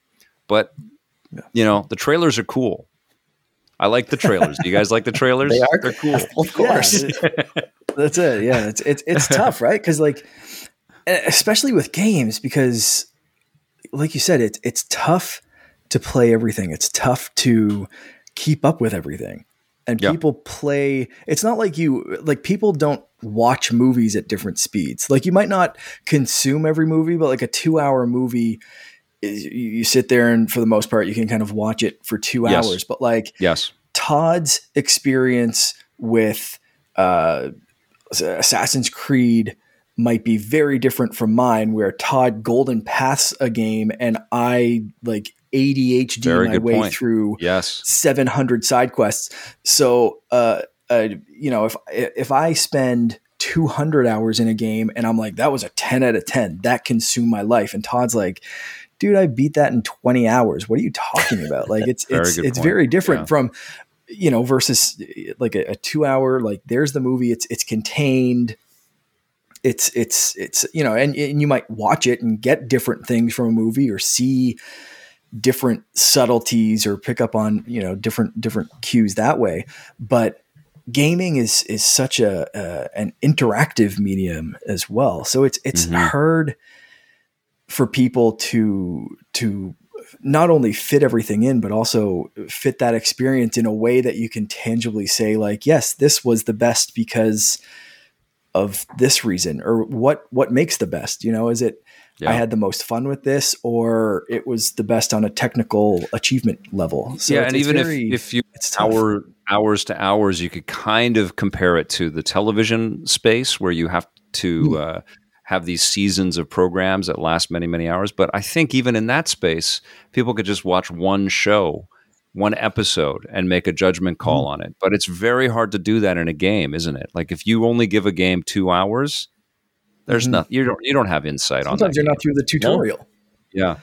Whereas other games, you're like, Donut County was like, I'll run through that game on, an afternoon or an evening just because I want to have a laugh at a donut that's causing havoc with holes in the ground. Like like it's such a weird space. But and hence my dilemma, like reconciling what the hell I'm going to do for a new Rocket and Ray Gun Award show next year. Exactly. And I've done this thing for so many years. It's like, how do I make this fresh? And and it's very unique, this business. It's better than everything else. And you guys know that. Yeah. Like I was more emotionally affected by God of War than anything else I have watched, I think, this year, or played or consumed or anything. And that's only going to keep happening, more and more and more. And we all know that, and we've been living on the potential, but that potential is about to be realized in some really, really significant ways. I mean, look at this generation already, like the ease of use and the being able to jump into this content. It's not like the content made this unfathomable leap into a new space in interactive experience that we couldn't even imagine. But the ease to jump into these massive experiences is pretty profound. And this next threshold that we're about to cross, like they're going to tease the PS6 in the next year or two, we're going to, and it won't be the features, it will be the emotional ride that these features will allow us to go on, and that's what's freaking me out. That's, then the rest of the world is going to wake up. It's going to be, I've been saying this for 25 years, but it's going to be like you can't refute it. It's so, like, games are so important to experience, like if you enjoy storytelling, if you enjoy getting lost in a tale, you're the hero and the director of your tale, go. And once people really clue into that, and, I admire VR and I admire this idea of the metaverse and all that stuff, but the fidelity that we're at in flat screen right now is just so incredible. It's so good. And I don't want the metaverse to be the way that most people sort of have this profound realization, with their chonky Wii visuals. I want people that have never played a game before to sit down in front of God of War and go, holy shit, that's what games look like, like that's or Spider-Man. Spider-Man is that great equalizer. Like that. I've been saying this since Marvel's Spider-Man came out. I was like, I love the first Marvel Spider-Man. It's Miles Morales. Some of the best. Some of these stories are better than the comics and better than the movies. And I've read lots of comics. Big time, right? And so, like, put a controller in front of anybody that has gone to a Marvel movie, which is what 40% of Earth, and have never played a game before, and let them play Spider-Man. Like, their head is going to explode. It's so. Like, it's amazing for us, and we've been paying attention. If you have not paid attention, and this is the first thing that you play, like, I'm so envious, like, and that's what I want the games industry to do as well, right? That's why, a lot of this streaming tech and the sort of breaking down the doorways and the pathways to get to this content. I like that this is happening. It's not ideal, but I don't think the games industry could convince. They can't make enough PlayStation 5s to anyways, or Xbox Series X to sell them to everybody. They can't make them or Switches. So why don't we get them to people easier, right? Like the industry can't sell this stuff fast enough to grow quickly, but they have other ways now that people can access this material. And that's exciting to me, And I guess the metaverse will include this as well, right? It will just be a TV inside of your headset, but you'll be playing at this fidelity, right? I just don't want that terrible, Mark Zuckerberg in Paris art to be what people are making games of. No, not quite the vision. More Ready Player One, less Zuckerberg in Paris. Exactly. Yeah. So as we just kind of wrap up, we're getting pretty close to getting done. I was going to say, and you know what, when it comes to the movies, most people don't, in gaming, I think only 25% of the people actually finish most of the games. Right. Not many people say, I didn't finish the movie. Right. Yeah. You couldn't make it 2 hours. Well, that's a huge problem. This is a great conversation and it's gone off in a million, but that's a huge issue that the video game industry is, has been trying to tackle, right? Like if the business is going to grow and reach more people, and it's so shocking that Google couldn't tough it out and make Stadia kind of work, especially when people couldn't buy the PlayStation 5 or the Xbox, and they still couldn't sell it on that. It's like you can't get those consoles, but you can get that console experience just by plugging in this Chromecast, but they still couldn't sell it. They still couldn't do it. And, I don't know what the reason is. I don't know. Google's got the money. I don't know. But the industry is really trying to figure out how they keep the people that are new, that aren't the lifers. Game Pass is a part of that.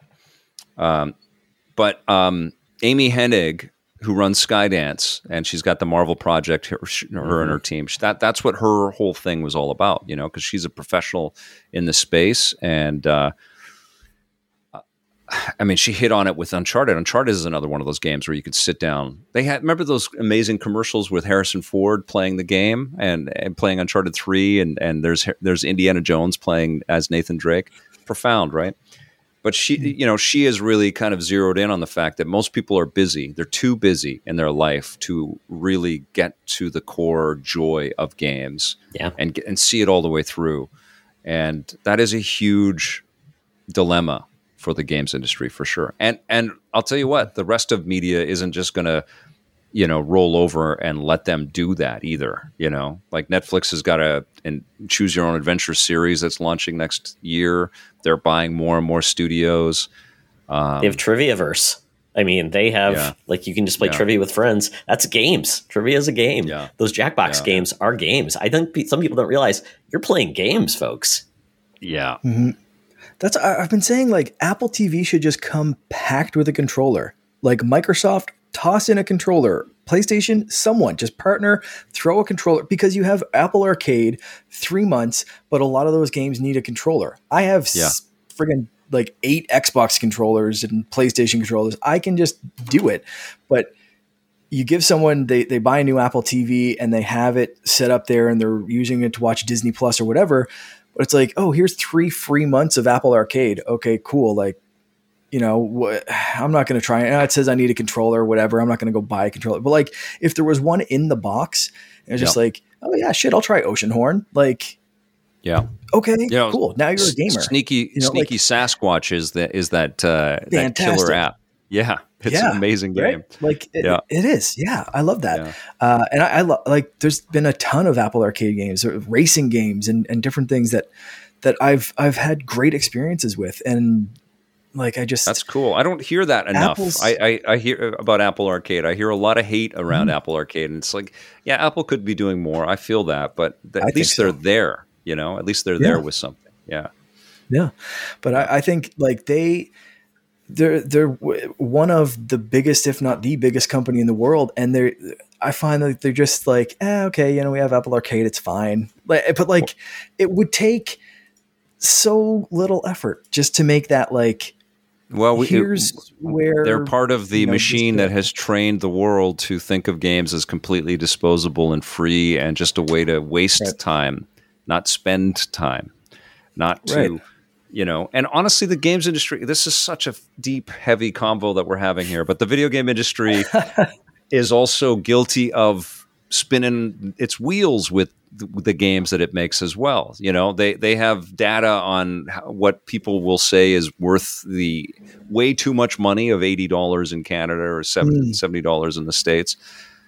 And so they hit an hour quota. And so we have padded missions and, you know, more crap in a game than people really have fun with, you know, and it's the diehards that will stay all the way through it. And then they'll say to their friends that it's good because it's 60 hours or what. It's like, that's such a bullshit way to equate the experience of something that matters. You know, it's that emotional ride that we go on there. I think what happens with it's almost like a Stockholm syndrome. Sometimes you stay in it with a game for so long. It's like, yeah, I had a lot of stuff that I didn't want to, you know, deal with for a big chunk of that time. But by the end, I was so freaking invested. I love this game.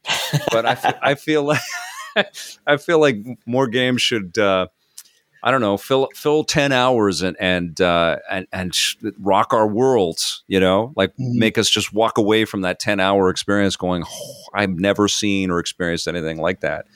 But the business model is so tied to these physical discs and cartridges at this price point, and people are scared of coming in at you know, lower costs all the way along the way. Yeah, and it's a big topic. Yeah, I always appreciated the Call of Duty games because it's like a couple hours of like the most Michael Bay shit you're ever going to see, and then you're done with it. Those things sell because of that, you know, like the multiplayer, but like totally. Yeah, I mean, that's it, right? Like Call of Duty, everybody dogs that game, but you know what? They got a formula that works, and they don't overstay their welcome.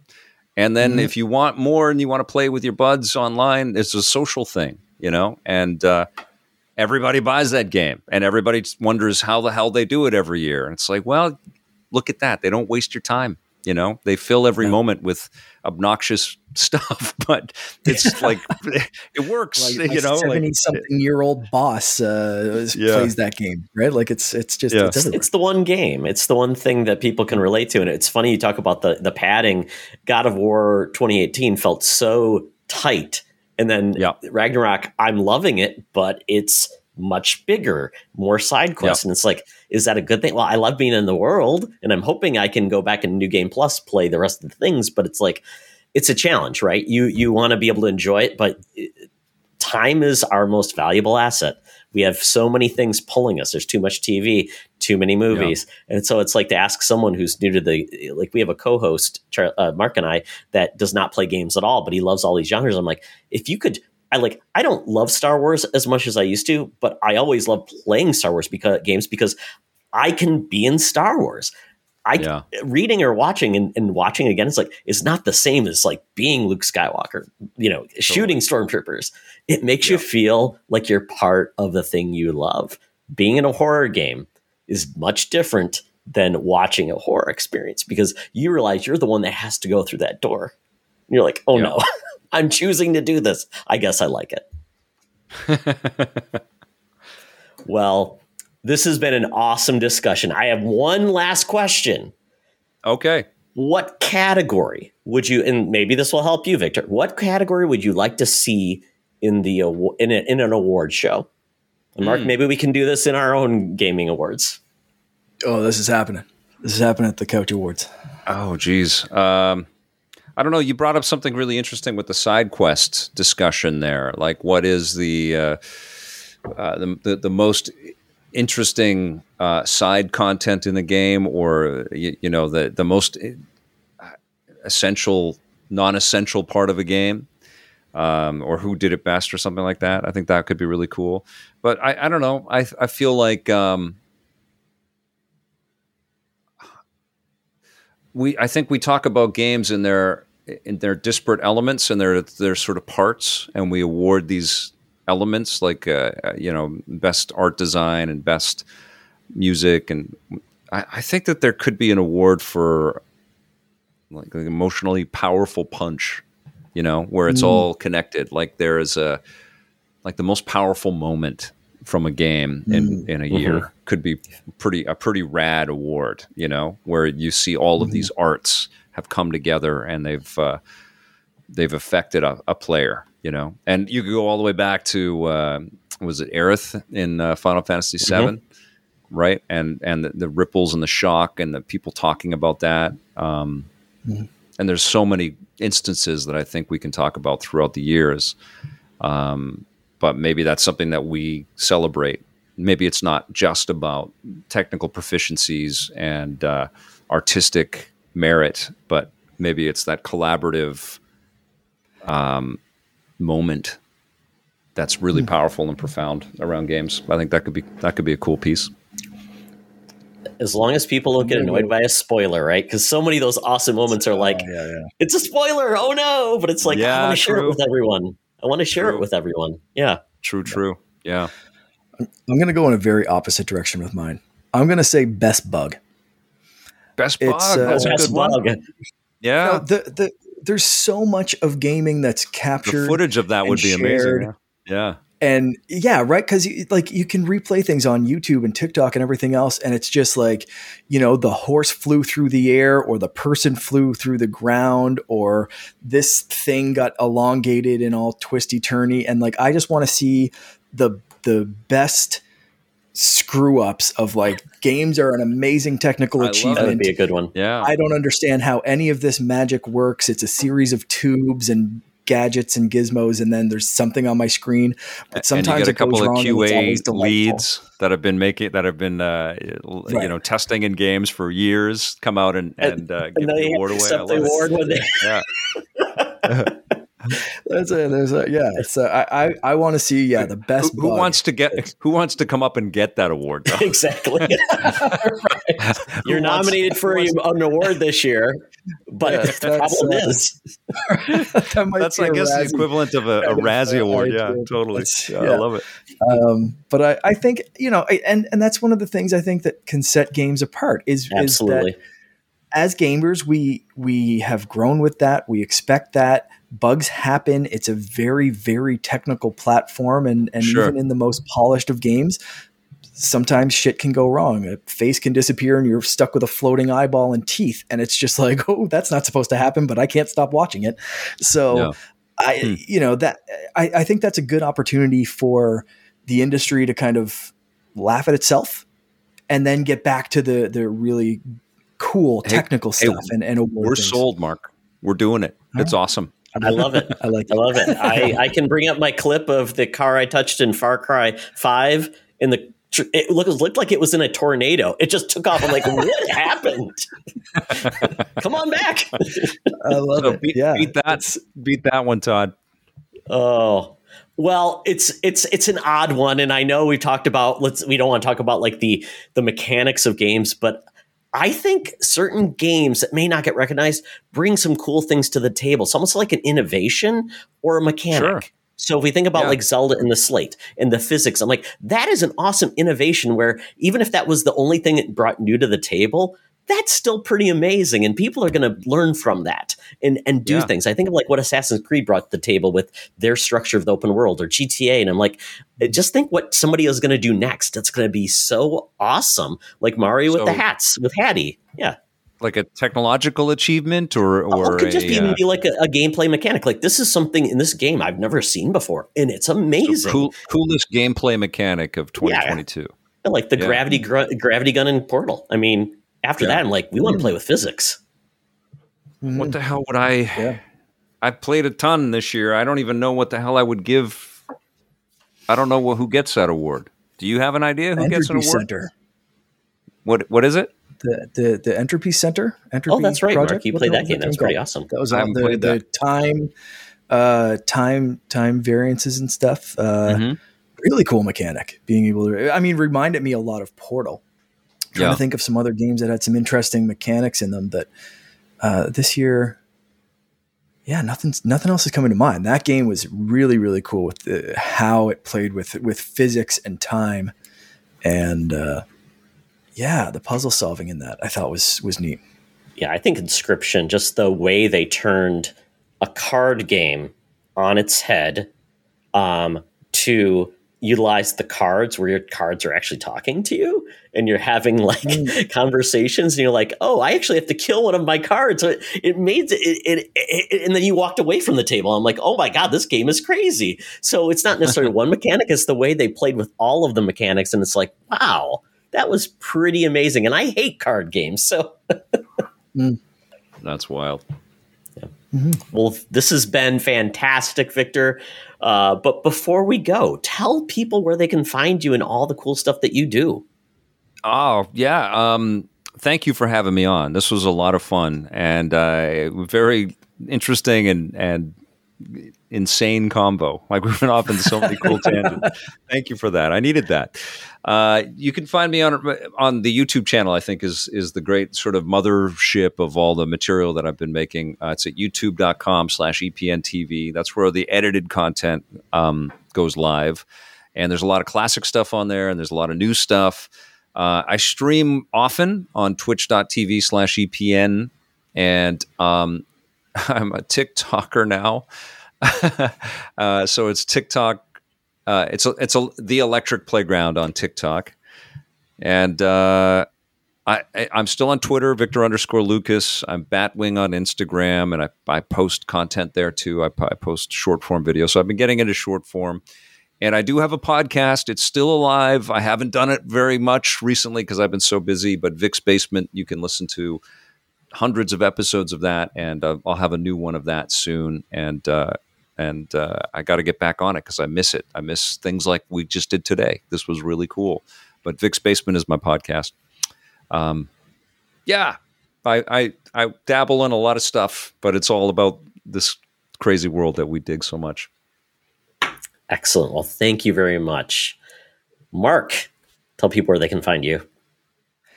You can find me pretty much everywhere at Instagram, Twitter, Twitch, TikTok as _Canardian. I am now on Hive, and that one's the same. They don't do underscores, so I just ditched the and it's the same. Xbox, Switch, and Hive is just Canardian. Cool. I'm on Hive now too. Victor Lucas on Hive. Too many of these things, but I'm there. Something will happen. It's a little weird. My head is spinning with all of these formats. Yeah. I hear about a new one every day, and I'm like, we'll just wait till the dust settles and we have a place to go. So you can all find us. At the Bird at Teoxtra there. Right now I'm in the midst of fantasy football. It's wrapping up. I'm probably going to lose my mind as I lose my lead. Then see your friends you on Twitter. Follow us there. Our our website, secretfriendsunite.com. And I'm also on Hive. Yeah, that's the website. At Todd of War, which I normally don't do weird things, but I decided to do something fun with that. So that's where we are. And, by the way, when you're not too busy, check out our YouTube page as well. We have a lot of fun there. So you can see our wonderful faces in more places. And that is it for the show. Thank you all for joining us on this crazy journey in the world of games. And as always, it's always better to game together. This podcast is part of the Secret Friends Unite podcasting network. Visit secretfriendsunite.com for more great shows, articles, news, reviews, and more. Secret Friends Unite podcasts are available on Apple, Google, Spotify, and other podcast services around the world. If you'd like to be part of the conversation, you can join us on Facebook or our new Discord server, or follow @SecretFriendsU on Twitter. Please subscribe to Secret Friends Unite on YouTube and visit our merch store at tpublic.com. Just search Secret Friends Unite. Thanks for listening.